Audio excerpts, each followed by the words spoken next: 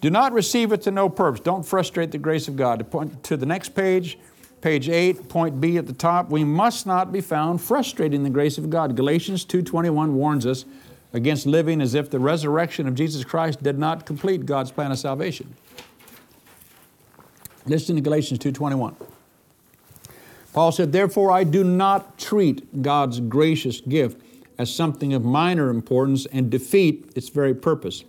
I do not set aside and invalidate and frustrate and nullify the grace, the unmerited favor of God. For if justification or righteousness, acquittal from guilt, had come through observing the ritual of the law, then Christ the Messiah would have died groundlessly and to no purpose and in vain. His death would have then been wholly superfluous. You hear what he's saying? Again, this is why I wrote typed these out on the Amplified, because I want you to meditate on these verses. He said, don't do it. He said, justification, which is what we do have now through the grace of God, he said, it never could have come from observing the law. He said, if it could have, then all of Jesus' death and resurrection was groundless. In other words, there was no reason for it to happen. Don't frustrate the grace of God. Point 2, definition of the word frustrate. The Greek word for frustrate is atheteo. It means to set aside, by implication to disesteem, to neutralize, or to violate, cast off, despise, disannul, bring to naught, reject. I mean, imagine how heaven feels when God the Father actually knows the price that's been paid for you and I to be free, and then we choose to reject that freedom, or we choose to set it aside and say, well, I may be right with God, but so, I mean, what? What difference does it make? Well, it should make every difference in the world. See, again, I think I said in the very beginning of the course, it's on the notes, a revelation of the grace of God will make you bold before the devil, and it will humble you before God. But you will not back off the devil, because you'll realize all the devil can do is accuse you, lie to you. I mean, he is the father of lies and tell you what's going to happen in your future. But that's why you got to know what God said. And you got to say, listen, if we want to talk about, and when the devil says it to you, we have this old saying we used to say, if the devil starts to talk to you about how bad your future looks, why don't you tell him about what his future is going to be like? You need to read the book to him, remind him of his future. Isaiah 14 says he's going to be cast into this pit, and all the kings of the world are going to gather around the side of that and look at him and say, do you mean this is the dude that shook nations and caused kings to tremble? You understand that? That's what it says in Isaiah 14. That when they actually see him for what he is, because remember, he's a deceiver. But you've made him so big, rather than magnify God, the world's taught us to magnify the devil. And what you magnify, it grows larger and larger and larger. When you magnify the power of sin grows larger and larger and larger. If you'll just start magnifying God, He'll grow larger and larger and larger. And your vision and the sin thing begins to diminish and loses its power over you. That's what this grace message is about. That's what Jesus Christ came to do. He came to break the power of sin, and He did. Point 3, through this gift of grace, God has filled us with Himself, Scripture tells us. We've been made complete in Him. This is a verse I've always had fun with, but listen to Colossians 2, 9 and 10. Now, let me ask you, do any of you have a problem with verse 9? Let's read verse 9 together. Verse 9 says, for in Him, Jesus, the whole fullness of deity, the Godhead, continues to dwell in bodily form, giving complete expression to the divine nature. Now look up at me. Does anybody have any problem with believing that about Jesus Christ? Right? In other words, we can say absolutely, right? Absolutely. In Jesus, the whole fullness of the Godhead continues to dwell in bodily form, giving complete expression to the divine nature, right? But what do you do with the next verse? Do we just throw that verse away? Do we say it's not in the Bible? What does it say?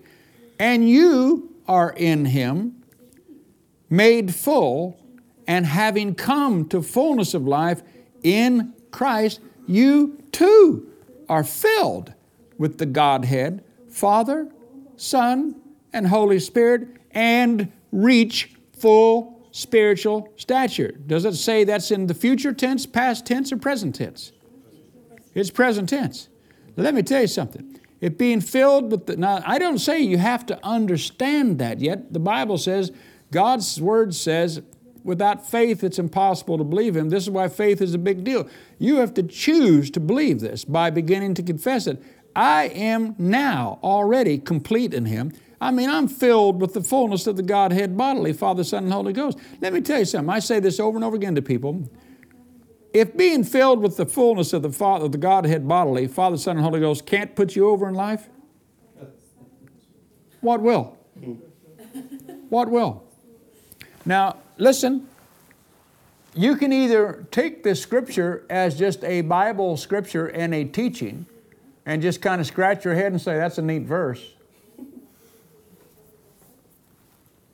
Or you can say, Father, this is too good. This is too big for me to comprehend. Holy Spirit, teacher of the church, I need you to really teach me about this. I need you to show me this because Rod can't show me this. My pastor can't show me this. You're going to have to show me this. But it's in the book, isn't it? Now, in the King James, the Authorized Version, it says, and you too, in Him, you are complete. It says complete. Now, the reason I love it, like I said, I always have fun with it, because this is the definition of the word complete. I've got it down here for you, so you didn't think I was lying. The Greek word is plerio. It means to make replete. Literally, it means to cram. To make complete in every particular, to rend perfect, to fill to the top. But you know why I like that? I don't know in England if they're used to using the word cram, but in America they use it as slang all the time. But to cram means it's like this cup here. Look, see this cup? It's like if I had this cup right here and I had, I don't know what to put in it, paper, cotton, and it's like if I filled this to the top and then I wasn't satisfied with that, I kept putting more in it, and then I crammed it, and I kept stuffing, and I stuffed, and you know, I'm cramming this thing full. Not just if it's full, I mean cramming it. This scripture says you've been crammed with God. Now, I didn't write the book. I didn't write the book. Is that verse in your Bible? Is Colossians 2:10 in the book? I mean, you know, when I first saw this years ago, you see, this is what meditation word is. I was reading by myself, and I remember reading that, and I went, what? And I started saying it. I said, this verse says, I'm crammed with you. And like I said, my imagination, I got to just like, well, cram to me, like I'm going to get that in there. I'm going to just cram this thing. And he said, yes, son, if only my people understood what it meant to have Christ in them. The hope of glory. Now, I've got to say something right here. I don't want to get off on this because this is really a trip. It doesn't say Jesus in you. Have you ever thought about that? You know how many people say Jesus lives in you? And I know what they mean. But nowhere in the Bible does it say Jesus lives in you. It says Christ in you. Let me tell you something. Remember, you've probably heard, some of you that have heard me teach before, talk about the difference between the humanity and the deity of Christ. All through the New Testament, you'll see. Have you ever wondered why it says in some places Jesus Christ, and other places it says Christ Jesus? Or you see Him referred to as the Son of Man, but then in other places He's called the Son of God? You ever thought about that? That's because it's called, in Bible colleges, it's a study, but the point is this.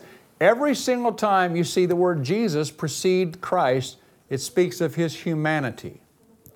Every single time you see Christ before Jesus, it speaks of His divinity or His deity, His godness. Every time you see the Son of Man, it speaks to His humanity. Every time you see the Son of God, it speaks to His deity. Again, there's a lot of reasons this becomes important because, do you know that not one healing in the Bible, in the four Gospels, was done by Christ Jesus or the Son of God? Every healing was done by Jesus Christ and the Son of Man. You know why that's important? Because if it was done by Christ Jesus or by the Son of God, it would have meant that God did these things. But God didn't do now don't mishear me now. Man anointed by God Jesus did these miracles through His humanity, but His humanity anointed of the Spirit of God. Now this is important because you see, if it was through His deity, then none of us could have ever been able to say, but this is why Jesus said, the works that I do shall you do also. Now that's vital. But listen to me. You've been crammed, it says, with the fullness of the Godhead bodily, and Christ is in you. I mean, deity has come to live inside of you. This is why hell's had to work for years to lie and cheat and deceive and tell you that you're lacking and you're always going to be under and nothing can ever work for you, and that you're just forever going to be in this problem and you'll never get your healing. You can never be normal. You can never be well. You can never be free from financial problems.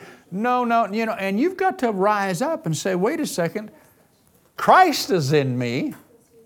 If I'm somebody who's been crammed, sorry, I like that. If I've been somebody who's been crammed with the fullness of the Godhead bodily, then bless God, I'm not going to act like a loser or think like a loser.